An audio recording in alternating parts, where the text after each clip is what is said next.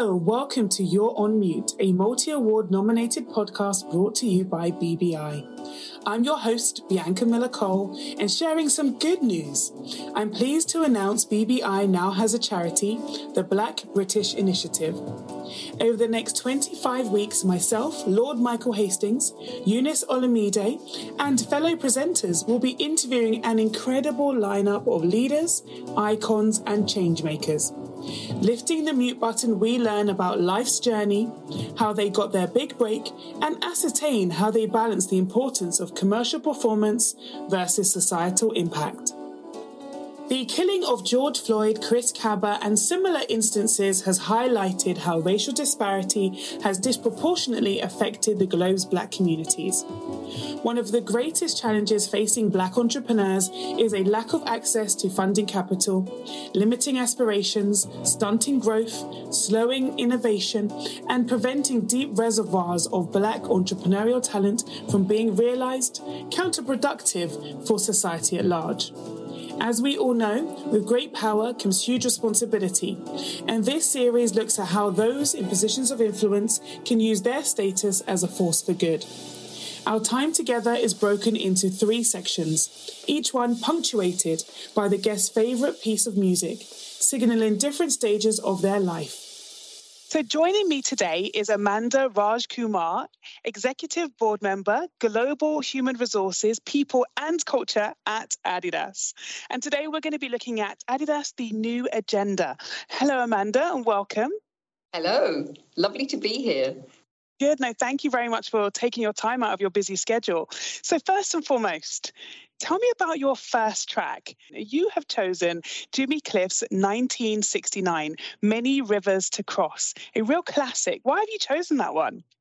It's a beautiful melody, firstly. It's a song that I grew up with. I grew up in the early 70s. I think this song came out in 1969. And the song is really interesting because it's about Jimmy Cliff as a musician, not doing very well as a musician and not being able to get the big deal. And he'd already come to England. And like many people from the Caribbean, they had immigrated to the great Commonwealth and to the centre of the Commonwealth, which was the UK and England. And that was the story of my parents. So this song had a meaning for us as a family. My father came from St. Vincent in the Caribbean and my mum came from Trinidad. And of course, this is the home of soca, reggae and songs that Jimmy Cliff is famous for. So yeah, it's a song that I heard growing up. It's a song that's kind of stayed with me throughout my life. It's sung very beautifully. It has an amazing melody and harmony, and there is something very spiritual about the song. So I love it, and I listen to it even as recently as last weekend. Amazing. I can just see from your face that it evokes so many amazing memories. I love that. So let's talk about the foundation. Tell me a little bit about mum, dad, your sister, and family life in general growing up. Sure. Yes. So my parents moved to when they came over. My mom went to be a nurse. My dad went to be an engineer. And they met fairly quickly, and they decided to move to Northampton, which is my hometown in the middle of the UK, Midlands as we call it. My sister and I were born there, and I think my family unit was very close at that time. It was just the 4 of us, and it was just the 4 of us for a very, very long time. You also have aunties who also lived in the UK as well, and a lot of family in High Wycombe. And so we had a small extended family, I would say, of people that we met regularly, but really majority of our family was abroad. So it was just the 4 of us, and we became a very tight unit. And I think my mom and dad, they came to the UK, like many people did from the West Indies at the time, for a better life and to find opportunity and to do better than their parents' generation. And I think my parents had the goal that my sister and I should be in a much more successful and potentially profitable way of being from them. And so they really wanted us to be financially independent, emotionally independent, and very much really products of the British Empire in a way. So I would say that one of the things when I look back at my childhood, my parents were very keen for us not to develop a West Indian accent, but us not to, speak patois, and for us to absolutely speak the Queen's English. So we were kind of scolded if there was any kind of discussion like that. Even even though it was something that we grew up and was around us. So that was a little bit of it. And I think also our education was important to both my parents, and they always knew education is the key to freedom. And so for us, that was something that was very much indoctrinated into our upbringing. Yeah. And you had the benefit of completing part of your education in private school. That would have been maybe an unusual choice for a working class family. Did your parents ever share or discuss with you their motivations for that? I know you said education was important. It was from day one. It was, you have to go for this. This has to be the pathway for you. It has to be university. It has to be a great job. So it was never, no, you can go and be an actress. There was never any doubt in our minds. And I think, you know, my father worked extremely hard. He had his own company, and it really was about being able to provide education for us, and having an education that potentially gave us better access and more opportunity in a way. But, Bianca, it doesn't come without the ups and downs, because it was certainly for my sister, who's 3 years older than me. She had a very tough time at school, and she was the only diverse individual there. And I remember her vividly. It's really in here that, she came home crying one day, really, and many days. And there was some bullying going on. And there was even a photograph taken. It was a Christmas festivity play where someone was pinching her underneath her leg, and you can see the tears in her eyes. And this is a picture that, it burnt a hole in my heart. It's something that I will never forget. And I think, it's something that even she still carries, now. It's something that you is really hard to get over. It made me aware of that when I went into school, I was a little bit more a different character, but also aware that I was different, made me a bit more overconfident, I would say. And I found a way to be able to bring people with me, and even when I knew there was a lot of difference between us. So I wasn't always successful, but I certainly had a better time than my sister did in those years. Do those years remind you of kind of the little racial diversity in Northampton? Yeah, I mean, this used to be a situation where, you go shopping with your mom on a Saturday to the Grosvenor Centre, which is the big the department mall there.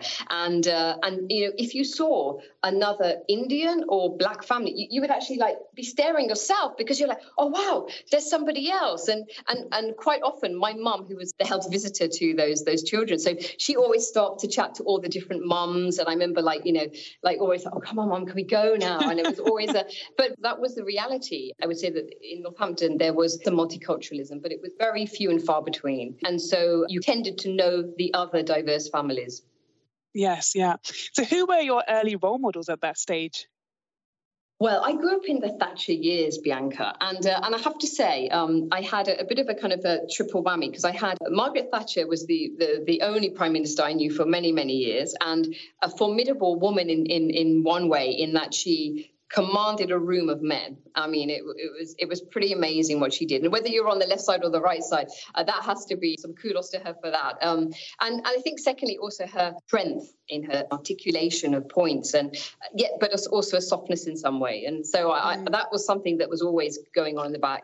I think secondly, I had a very, very tough headmistress, and she was certainly respected, sometimes questioned, but that was someone that was another very strong female that was that I respected a lot, because while she was tough, she was very fair and taught me a lot, actually, about the wrong and right way to do things, and particularly around studying and progressing.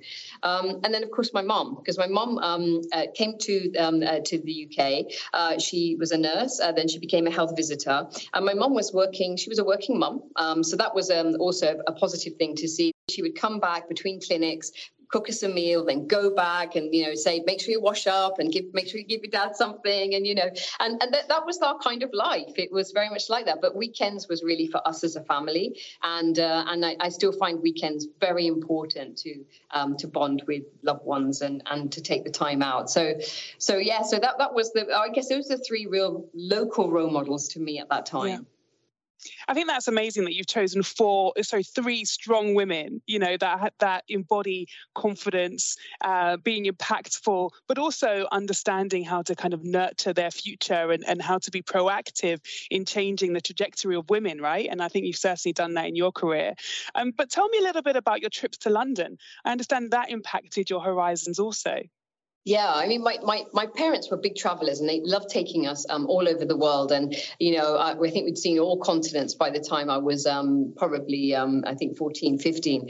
But one of the things we do very regularly is my dad would just say on a Friday night, well, let's get in the car. We're going to go and stay in a hotel in London and we're going to go and book up a show and we're going to see a show. So this is really where it started my love of what London was about. And suddenly my eyes were like peeling open wide because wow, there was just such diversity, ethnic diversity, but also mindset diversity in a place like London. And going to Notting Hill Carnival or going up to Southall or, going into Piccadilly Circus or Trafalgar Square to see those places. And really, for me, that was really exciting to go and visit London. And it really planted a seed for me that Northampton wasn't going to be the place I would stay my whole life. I always knew that, I think, but certainly it was the impetus for me to go to university and to move to a much more diverse city.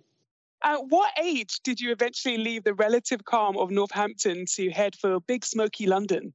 I went to university at 21. I went to Goldsmiths College, London University. And so it's my first experience away from home. And when I'd gone to do the interviews and the look and see, I remember New Cross being just a phenomenal place. I mean, I was in the majority. I was not in the minority. And when I'm talking about, the people who live there, and it was, wow, this place is amazing. And you'd go on the bus and you'd hear beatboxes and cars, boom, boom, stereos. And it was pretty cool, huh? And people walking along the road and talking. It was just so vibrant. And it did very much... It related to me because that's the kind of family I grew up in. The West Indies is like that. And so for me, I was like, yeah, I feel at home here. And then when I eventually went to Goldsmiths, it was a really important, I think, moment in my career and my life because I started to see suddenly what it does feel like to be in your own tribe and to have even my university student group and colleagues was such a diverse group. I mean, we were doing psychology, a Bachelor of Science in Psychology, but it was pretty much a completely mixed class, different ages, different backgrounds, different sexualities, different ethnicities, and also experiences. A lot of mature people who've come back to do different, to take on further studies. So I loved that, and we were a very tight knit group actually, and I still keep in touch with some of the people I went to university with. So it was a phenomenal experience. And London itself, I mean, just an amazing city. I think it's 9 million people with tourists. There's just not one boring moment in London. Absolutely. And were you the first in your family to go to university? My sister and I were the first in our immediate family. My mother went to nursing college. My father went to engineering college, but not the universities of the UK. Yeah. Gosh, they must have been so proud. Amazing. Okay, so moving us into section 2 then, challenges, development and growth. Your next track is Back to Life by Soul II Soul, featuring Karen Wheeler. What made you choose that track? This was the sound of my university days and also my early career because this song, Jazzy B, Karen Wheeler, it was the bomb. I mean, that song was number one for, I think it was feels like 20 weeks. And we'd heard nothing like this kind of music. I don't know about you, how you felt, Bianca, but that's when that song came on, I was like, whoa, whoa, whoa, that is an amazing song. And the beat, the words, and, the meaning of the song is still a little bit a puzzle to me. I think it might be kind of a song about God, but it might also be a song about a relationship. It's hard to really know, but the beat and I remember feeling incredibly proud when that video came on and it was number one, and I was like, yeah, Yeah, I was just like, it's just like that thing where you see, and you're growing up and you seldom see diversity on TV, and you see Lenny Henry comes on and you're like, yeah, and the whole family are like silent watching and seeing how is it going to be. There is such an amazing, immense pride that comes out when you see something like a real pride. And I felt when this song came out, A, it was amazing. B, everyone had the album, white people, black people, Indian people, everyone had this album. Everyone was playing it in the hallways, and the song is just, it represents a moment in time. I did happen to be a bit of a party animal as well in those days as well, even into my first years of studying. And we used to go to the Fridge a lot, the Fridge in Brixton. And that was once owned by Jazzy B. So the whole thing came round for me. And yeah, I still love that song today. Well, impeccable choices so far, even if I do say so myself, really enjoying those. And that song brings back lots of amazing memories for me too. So yeah, no, really good choice. So visiting London is one thing, right? But living in a city is another. You've mentioned a couple of key and iconic places in South London. But what are your early memories of living in South East London?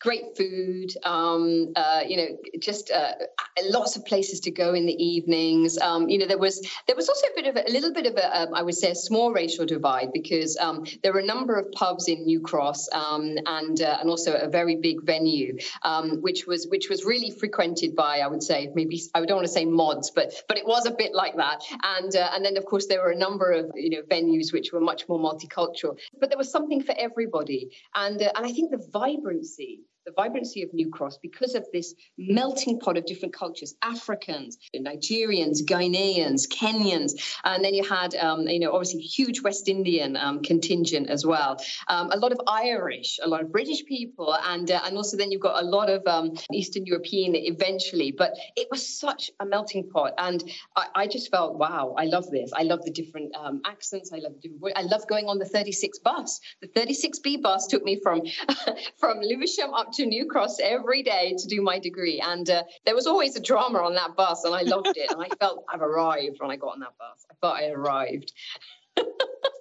Hilarious. It's funny the memories you have. I bet you haven't been on a bus in a very long time, but certainly it's always good to look back. So unfortunately, while you were living in South East London, a killing took place that would have huge reverberations in the UK. How did that impact you and your future choices? Yeah. So the murder of Stephen Lawrence was one that is just poignant and something that was that was so pivotal at that time, because not only was I living not far from Eltham and this area where it took place, but it happened overnight, and then it was kind of news, and then it was down. And I heard about it, but it was not being reported again in any of the press like it is today. We didn't have so much social media.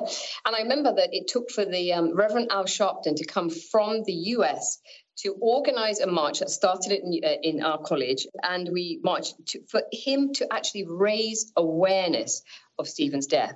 And I had the privilege to interview Baroness Lawrence at the end of last year, and we had this really important conversation about what we think has changed since that time, and the progress that has been made. And I think certainly the way the view was, the way the police had handled it at the time was certainly not one that was a positive handling. And I think now, there is, if we look at now the US and what's happened last year and the murder of George Floyd, you could take away bleak thoughts about the two, so many years apart, yet the same kind of lack of faith in the system, coming back. But it was a moment that made me realize that, yeah, there's a lot of multiculturalism here. Yes, you've come from this West Indian background that, felt very welcome here in the UK over the years, but there's still a minority, maybe even a bigger than a minority of people that don't accept. And that was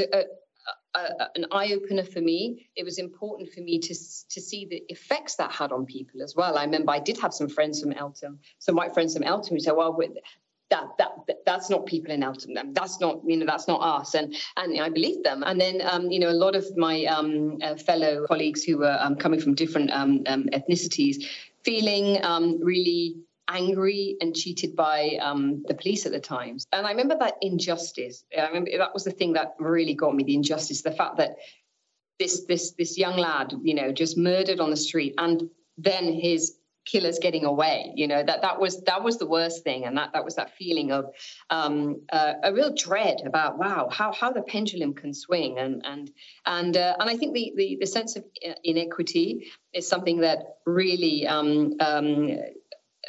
sparked my interest and also my passion in HR about making things fair and equitable in organizations and environments. Yeah, no, you're absolutely right there. And I think that brings us quite nicely on to your career. So tell me about your first job and the kind of cut and thrust of the corporate world. Well, my first job was really not corporate. It was research psychology, because after I left my psychology degree, I absolutely wanted to be a clinical psychologist. So I went into a research setting for a few years, but it was not very progressive for me, and I found it pretty tough. And also, in those days, leaving university in 1993, there was a little bit of a dip in the economy, so things were tough then, I would say. And I got into headhunting at a big headhunting firm as a researcher, a basement researcher. And in those days, no PCs, none of the social media and the help you have now. Everything was done with directories, conference attendee lists, and little cards that you put notes on, and a phone. And that was my job. I sat on a desk with a phone and some directories, and I had to find out, research, map corporates, organizations. And it was a tough start, because you have to call and you have to find out things and use various means to get the information you need. Sometimes some ethical, some not. But it was the way it was done in those days. And it really was a good time, because I learned about rejection. Even from doing calls like that, you learn how to be charming, you learn how to get what you want, and you learned also to deal with how people, when they put the phone down, it's soul destroying, but it builds up your character. So I only did that for a short period of time, but it was a very, very good, I think, experience to have. And then I moved into more mainstream recruitment. And then I went on site at an investment bank in London as a technology recruiter. Yes, amazing. And you're right, that cold calling. I mean, if anyone has been through the cut and thrust of cold calling, that certainly builds some character in anyone. Okay, great. So your next role was in an important investment bank, JP Morgan. Yeah. Obviously, from a girl from Northampton, maybe coming from a kind of working class background. Did you ever feel, or were you ever concerned about that feeling of imposter syndrome? I think there's always that doubt in the back of your head, and particularly when something goes wrong in a presentation, or you suddenly, your self-doubt creeps in, right? Wow, who am I trying to kid? I mean, what's going on here? But I think over the years, I put that imposter at the back of the cupboard again. They're way back there now, and they're hopefully never to come back out. But it's much harder in your early career, and especially when you're finding your feet, you're finding your own personal style, you're learning on the job, you're building up your network. It is really difficult, and it is something I was asked this question by a group of employees recently about, do you sometimes have doubt? And I say, yeah, of course I do. Often I come out of a meeting and I think, what could I have done better? How could I have avoided that?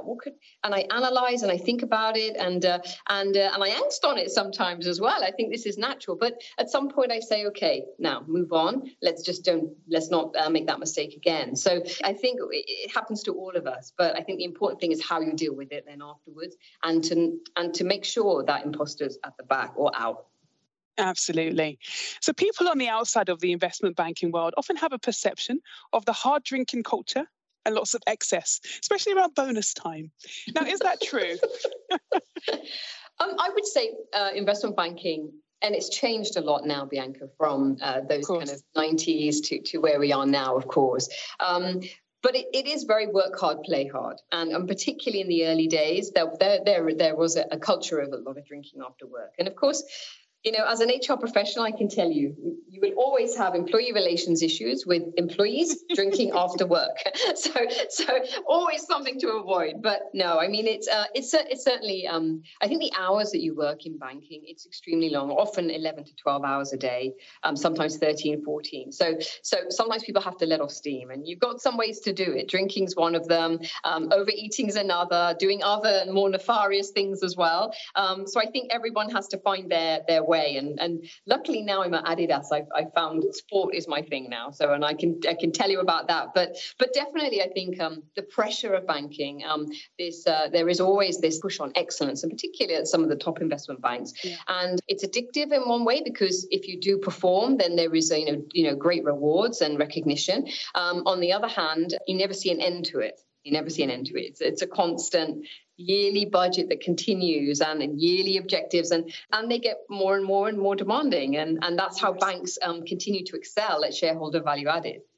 Absolutely. And you're right. Sport is a much better habit.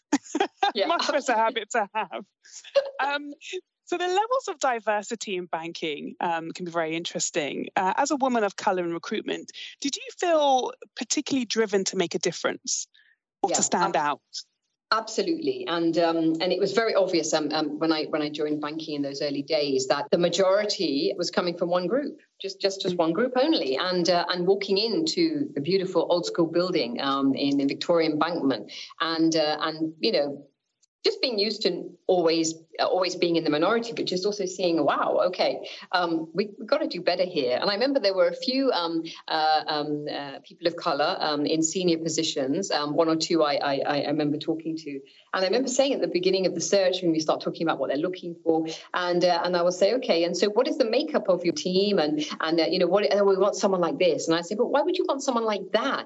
Wouldn't you want someone different to add to the differences rather than the strengths? And so we'd have very interesting conversations. And I would say that JP Morgan was one of the earliest banks I know, obviously because of the US connection, because I think the US have been in advance of this for some time, who really thought about diversity, equity, and inclusion. And I remember there was a campaign that I worked on. I worked for JP Morgan. It was these kind of black and white sepia portraits, and we used a couple of diverse employees. And I thought it was a really important moment for both JP Morgan in London, but also I think banking as a whole. And that was good. And that was over 25 years ago. So wow, just to show the possibility, right? Because they say you can't be what you can't see. So to be able to see the diversity at JP Morgan, I'm sure inspired so many to go into banking. So you left American banking giant JP Morgan for European one, BNP Paribas. Why? Yes. And was there a noticeable difference in the culture? There was a little stopgap in between at a small headhunting firm because I wanted to kind of test the waters back at me actually being more commercial and owning my own P&L. And it was an interesting experience. And I can definitely go into that. But I think the reason to go back into banking was actually it's been a bit of a hallmark of how I've gone through my life. I've never applied for a job, Bianca. People have always called me up and said, listen, I'd love someone like you to work with me. And that's what happened at BNP Paribas. Someone I'd worked with at JP Morgan had just taken on a big role and said, there's only one HR person that can do this.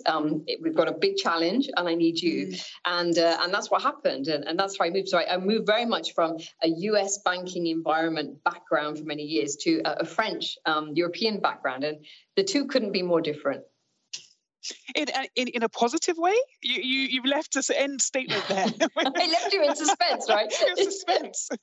Yeah, positives and interesting differences as well. I think in an American investment banking environment, it's all about being the best, putting whatever resources it takes to win. Failure is not an option. It's all about being the best for our shareholders. It's all about excellence, driving excellence and raising the bar every single day.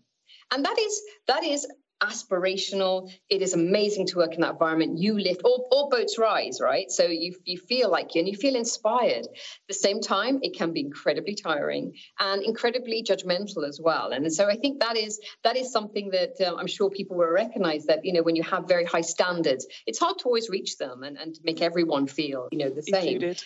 Yeah, and included. I would say a French investment bank is it's very different. It's much more, I would say, from the French engineering mindset.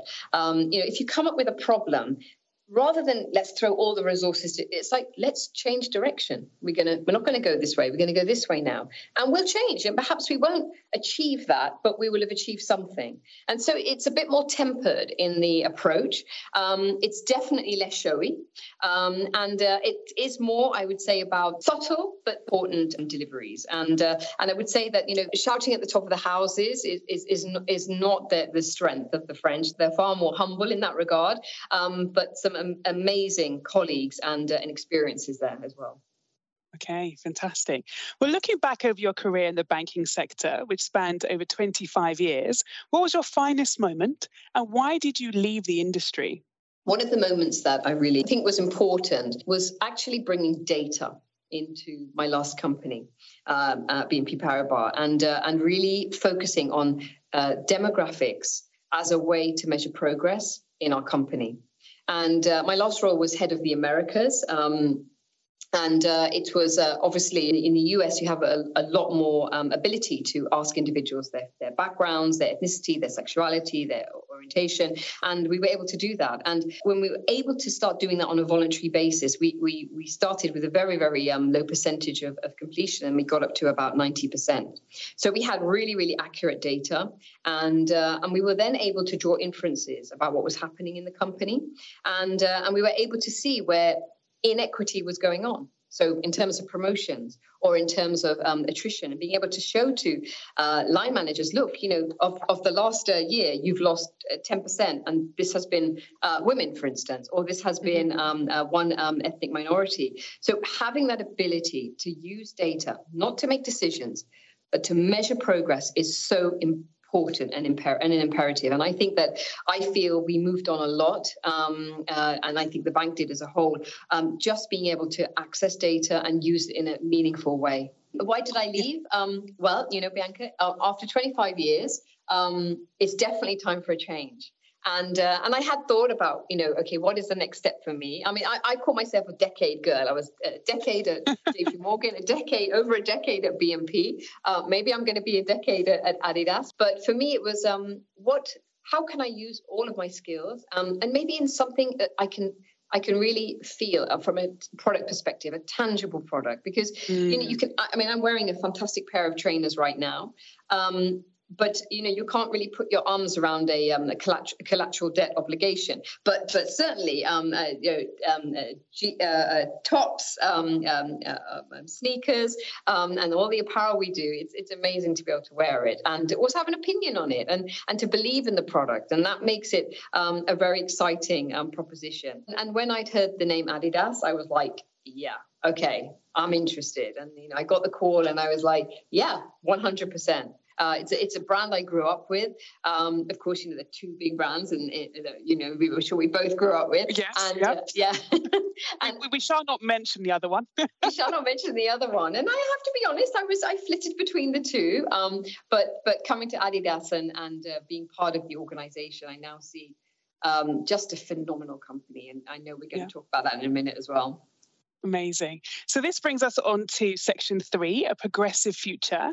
Your final piece of music is Dear Promoter by Voice and Kes 2019. Tell me about that one. I'm not familiar with that song, so you're going to need to give me some more information. Oh, right. Well, you're going to love that song when you hear it, Bianca. So as mentioned, I'm coming from a Trinidadian background, and I went to the Trinidad Carnival. I go to Trinidad Carnival regularly, and I went to the one in 2019. And this was, for me, it wasn't the song that wins the overall prize, but it's a song that is, I guess it's a Trinidadian national anthem, I would say. It's there's a very strong nationalistic, but very positive tone to it. And it is about everything that the West Indies has. It is about partying. It is about good spirit. And the song, talks about, there's no one that can party like us. And when Caribbean people are together, it's amazing. And it's got a beautiful beat. It's got a Latin beat as well as a kind of soca beat.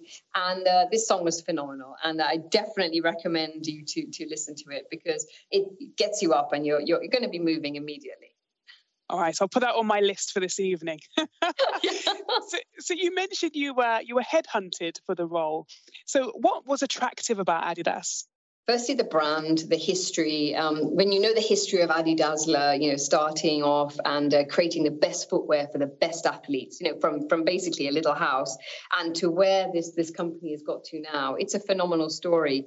And I drive into work in the mornings, Bianca. It's usually still very dark, and as I come off the motorway and or the autobahn, as I should say, and I come up to this campus, I see this big building I'm in now. It's called Arena. Just emerge out of the darkness, and I feel this huge sense of pride that I work here, and I think this is also another reason, for the change. It's hard to be proud of banking in the same way because there is around money, it is around the capitalist nature of our world, right? And whilst I phenomenally love the philanthropic work we've done in the bank, I wanted to do something a little bit different, and I would say that Adidas is it's just a phenomenal company. Being able to be proud of, seeing an Ivy Park collection or something, one of our sports marketing partners, do an amazing sports performance, that makes me proud that I'm linked to it in some way. So yeah, Adidas is 65,000 people. We are extremely diverse organization. We're based in Germany. That's where our roots are. That's where our kind of corporate head office is. But we are only 6,000 people of our 65,000. So the world is really big for us. And having been here a year now, getting to understand really what has been our history and now our future, our new strategy for the next 5 years, and also our key focuses as a company. I'm totally aligned with it, and I love it here. I love the culture. I love the passion that people have. I love the intensity. There's a lot of drama. I love that. I absolutely love that, and I also love the opportunity that this company has as well. Sure. And I totally get what you're saying there about having that tangible feeling. You can see people wearing it, enjoying it, loving it. Yeah. And you can see the new collection, like the new Ivy Park that I saw come out this week, all phenomenal differences and opportunities. So yes, makes absolutely sense. So when it comes to DEI, Adidas has had its fair share of challenges, some of them well reported. What are your thoughts on those? Yeah. I think it's important that employees are able to speak up and to raise their opinions about organizations. And I think last year was tough for 2020 was tough for Adidas. And I think across 2021, we changed and developed as a company. We listened and we definitely reflected on what was happening in our organization. I joined at the very end of 2021, and already a lot of great work had progressed where we were and also where we've continued to go. So I would say that yes, it was a tough summer. I think that social injustice was raised to the fore in an important way, and it was an important thing that had to happen. And I'm hopeful that it will continue to be a topic that will improve and become a topic that we don't have to talk about so much, going forward. But I know it's going to take time, and I think all companies play a part in ensuring that they're doing the right thing for communities, because at the end of the day, we represent our communities who buy our product, who invest in us, and it's important that we have that balance all the time. Yes, absolutely. And Adidas as a brand has been long associated with Black culture. For example, it's famously promoted Run DMC, more recently Beyonce, Kanye West. Are there plans to have a similar level of diversity in the boardroom? Well, we've started. That's a good thing, Bianca. We've started. And we've also added some fantastic people to our supervisory board as well. Jackie Joyner-Kersee just joined last year. So we are making good headway. Of course, it's not complete yet. And I think it's important that over the long term, we have plans and we have ambitions. And one of the things we put in place here as part of our people strategy is to have a very clear KPI around gender. We're starting with gender, and it's the one we can measure globally at the moment, and ensuring that we can exceed 40% of women in senior positions. At the more junior positions, we're already equal, but it's like, how do we get those senior roles? And so that's our ambition, and we're tracking that very well on that. We've also launched what we're calling our Data Diversity Dimensions project, which again is back to data. People are nervous here in Germany because, asking people about demographics in a country with some of the history, it makes people nervous. But it's all on a voluntary basis, and we're doing it on a global level. And this will also be able to help us measure progress. And then we can start being able to think about, we want to make sure that we are making decisions in a fair and equitable way, but also reflecting the local communities that are in the different regions. So diversity or ethnicity here in Germany is something very different here compared to the US, compared to Sure. To our Asia Pac teams. And we have to make sure that we are thinking about that in everything we do. Yeah. And I think you're certainly not alone. I think so many companies in the UK and outside of the UK are looking at how they tackle issues of diversity and inclusion. And I think some companies in particular are also looking at drawing their attention to equity. Yeah. And you mentioned equity earlier. What is your definition of equity, and why do you think it matters so much? I think it's crucial. It was one of the first things I did, bringing in equity into our diversity and inclusion lens, because equity is the important acknowledgement that society is not equal, and we know that. Yet, what we want to make sure within Adidas, we are not replicating that inequity. So we need to recognize that people have different starting lines. But here, coming into our organization, we want everyone to have a fair chance. So ensuring that we're thinking about that in all of our people processes, our people decision-making committees, and also being very vocal about it as well. We talked about inequity and some that I saw in my early career. That is something that I've got a sniffer dog nose for. If I smell it, I go after it, and my teams do. And I think that is so important, and particularly part of the role of HR as well. Yes, no, it is absolutely. It's great that Adidas, I think, have shown a willingness to embrace change. I think that's a really important and pivotal part of, just changing the future of any organization and culture as a whole. What are your key targets, and what's the kind of time frame we're looking at? So by 2025, we definitely want to have achieved our gender target. We've launched and we'll be continuing to launch our data dimension project over the next weeks and months. And we want to really start over the next years building up that voluntary feedback on what is the makeup of our organization. Because if we don't have facts, we can't come to any conclusions. And I think that's really important. I think also we have to continue also stretching ourselves and thinking about, always our purpose, because our purpose is through sports. We have the power to change lives. And so any work we do, be it philanthropic, be it focusing on our different communities, we always really try to bring it back to our DNA. And someone recently said to me, your purpose, or wow, you talk about through sport, we have the power to change lives. And isn't power a really strong word? Should we not come away? And I say, yeah, power is a strong word. I think one definition is around capability and force, but another one is about enabling. And I think that's how I see power. And I think that in this organization as a whole, we do have the power to change, and it's through our products, it's through our marketing, it's through the way we handle situations. And I think as an organization, we have really come on in the last 18 months, and I think in a positive way, which will continue over the next years. Sure. I understand you have 3 areas of focus: leadership, betterment, and performance. Yes. What do those mean to you? Yeah, well, so leadership for me is really about ensuring we have the best leaders who understand that they are setting the cues of this organization.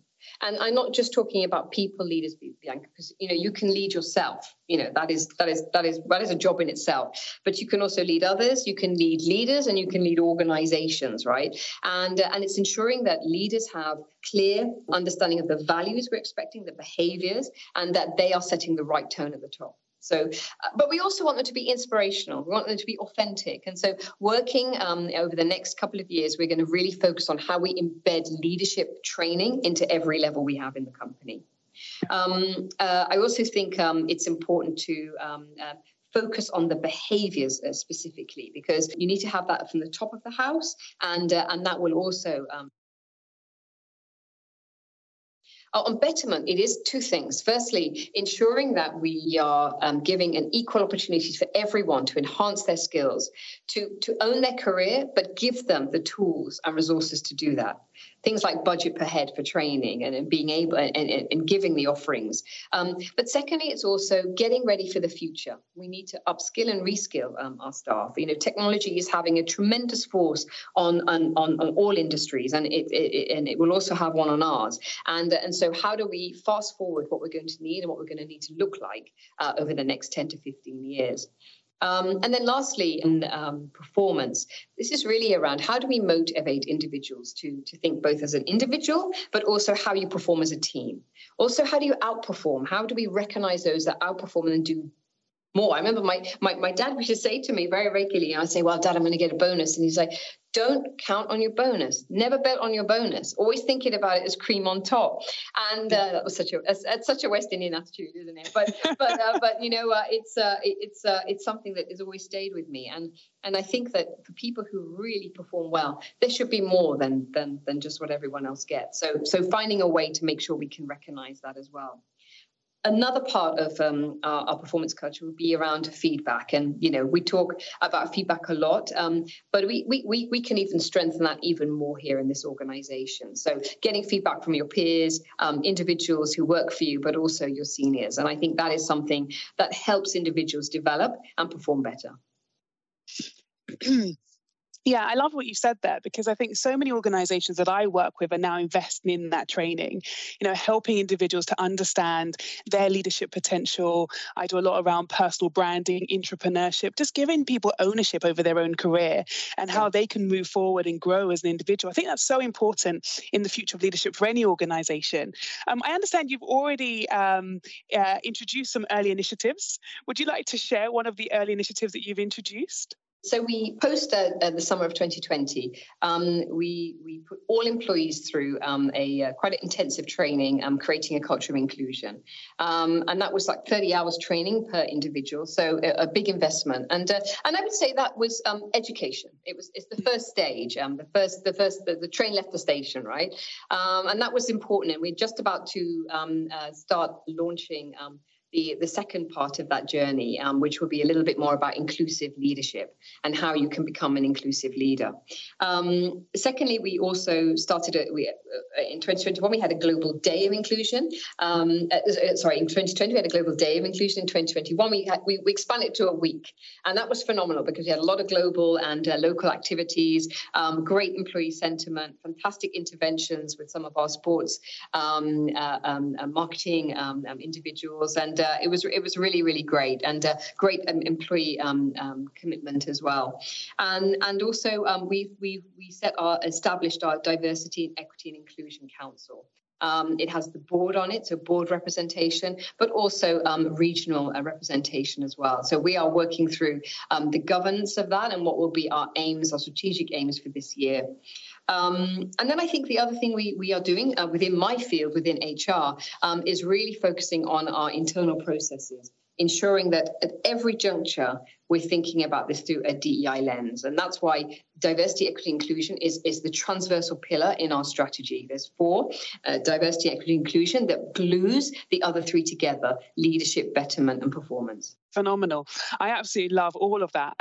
So if we're looking at the future then, how does the Adidas Executive Board look in 5 years? Well, I think a lot can happen in 5 years, but I think that what I see now is already my board colleagues are fiercely focusing on how can they, in their roles, be the most diverse leaders that they can. We are a group of very different individuals. We have a lot of very interesting debates. I often have an outlier viewpoint. I'm coming from a different background. But we have really respectful conversation. And there is a lot of understanding and reflection afterwards. And we come back and we'll have a little laugh about, some of the conversations. And I think that's the way. And you have to create a safe environment where people can, ask questions and say, well, what's wrong with saying that? And when you question, something, feeling like you're in a safe environment. So I believe that we will change over time. It takes planning, it takes purpose, and it also takes a real will. I would say. Yes. Yeah, absolutely. So final question then.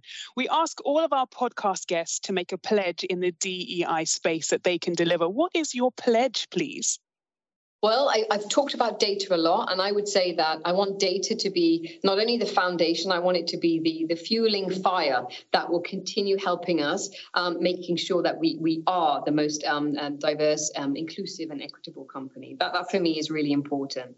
And then I think secondly, it would be us, we are a sport. I mean, we have this huge a plaque out there saying we are sport, and we believe that. But I think I love the sporting industry in all its facets to embrace DEI more. We saw some stories already last year that have been interesting to see how they develop, and ensuring that we can also have sport becoming the most inclusive activity as well. Amazing. Thank you so much for your time today. Sadly, that's all we have time for, but I could literally sit and chat with you all day, even if it was just about music. But your career is phenomenal. So thank you so much for joining me today, for opening up about your fascinating life and career, your remarkable relationships, your future aspirations, and all that you're doing at Adidas. Honestly, it has been phenomenal. I know this episode will stay with all of us for a very long time. So thank you again, Amanda. It's been a pleasure. Thank you, Bianca. Please join us next time on the BBI's You're on Mute, where we hear from another icon, business leader, or famous personality. Until then, please subscribe, review, and leave your feedback wherever you get your podcasts. If you're a leader and would like to share your journey and opinion on social justice and a fairer society, please email us on podcast@blackbusinessinstitute.com. Until next time, goodbye.